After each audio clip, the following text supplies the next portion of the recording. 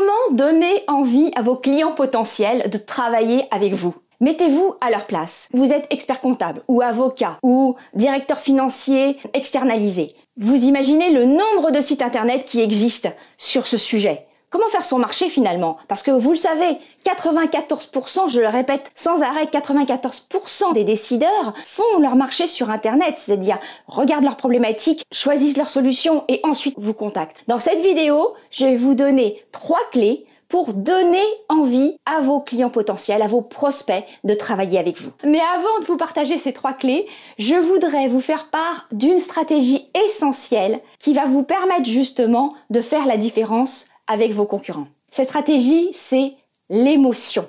L'émotion, c'est 80% de nos décisions d'achat. Et même dans le B2B. Figurez-vous que moi non plus, j'y croyais pas quand j'ai appris ça.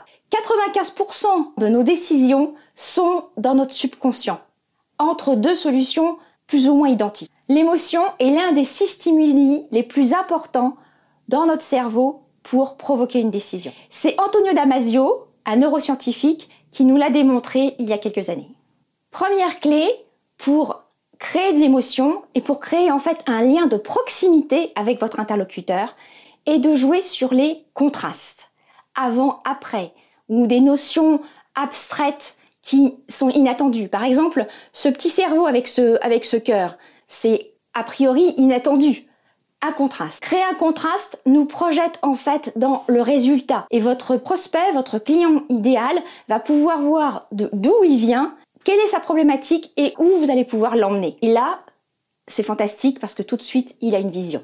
Par exemple, si vous proposez à vos clients de les aider à augmenter leur chiffre d'affaires, un petit peu comme ces petits cochons, là, eh bien, vous proposez, à partir d'un chiffre d'affaires assez maigre, de leur grossir leur chiffre d'affaires. Une petite image pour vulgariser et qui montre bien l'impact que vous allez pouvoir leur apporter. Après, à vous de choisir. Donc, juste posez-vous la question. Quel est l'avant-après que vous allez faire vivre à votre client? Qu'est-ce que vous allez lui apporter comme bénéfice par rapport à sa situation initiale? Deuxième clé, le visuel. J'ai commencé cette vidéo en vous montrant un visuel, justement. Le cœur et le cerveau, c'est pas pour rien. C'est juste pour marquer votre esprit. Et bien, de la même façon, sur vos sites internet, mais aussi dans vos offres, dans vos présentations, jouez des visuels.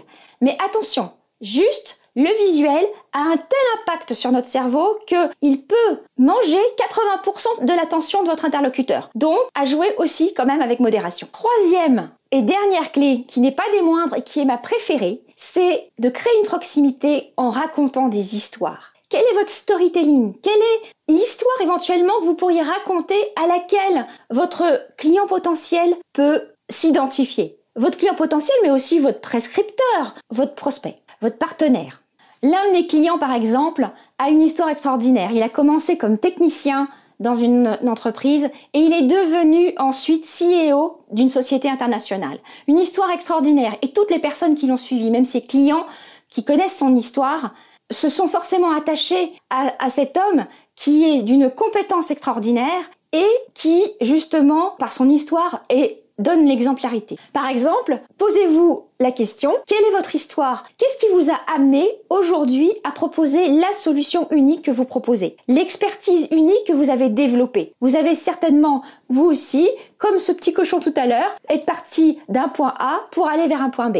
Eh bien, c'est ça qui nous intéresse. Simon Sinek, dans son livre, explique commencer par le pourquoi. Et commencer par le pourquoi, c'est la raison pour laquelle on achète des services. Donc, c'est votre histoire qui nous intéresse. Donc, en synthèse, qu'est-ce que vous faites aujourd'hui pour pouvoir, grâce à l'émotion, impacter votre client et lui donner envie de travailler avec vous? Est-ce que vous jouez sur les contrastes? Est-ce que vous utilisez des visuels? Est-ce que vous utilisez des histoires? Et aussi, surtout, quel est l'élément que vous allez pouvoir, à partir d'aujourd'hui, rajouter pour pouvoir étoffer cet émotionnel?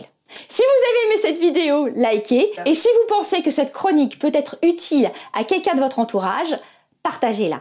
Donc, je vous retrouve tout de suite, j'espère, dans les commentaires. Et surtout, si vous n'êtes pas encore inscrit sur le site, allez-y vite car je vous partage une formation offerte pour vous aider à inspirer les bonnes décisions auprès de vos clients potentiels, mais aussi de vos prescripteurs ou de vos partenaires.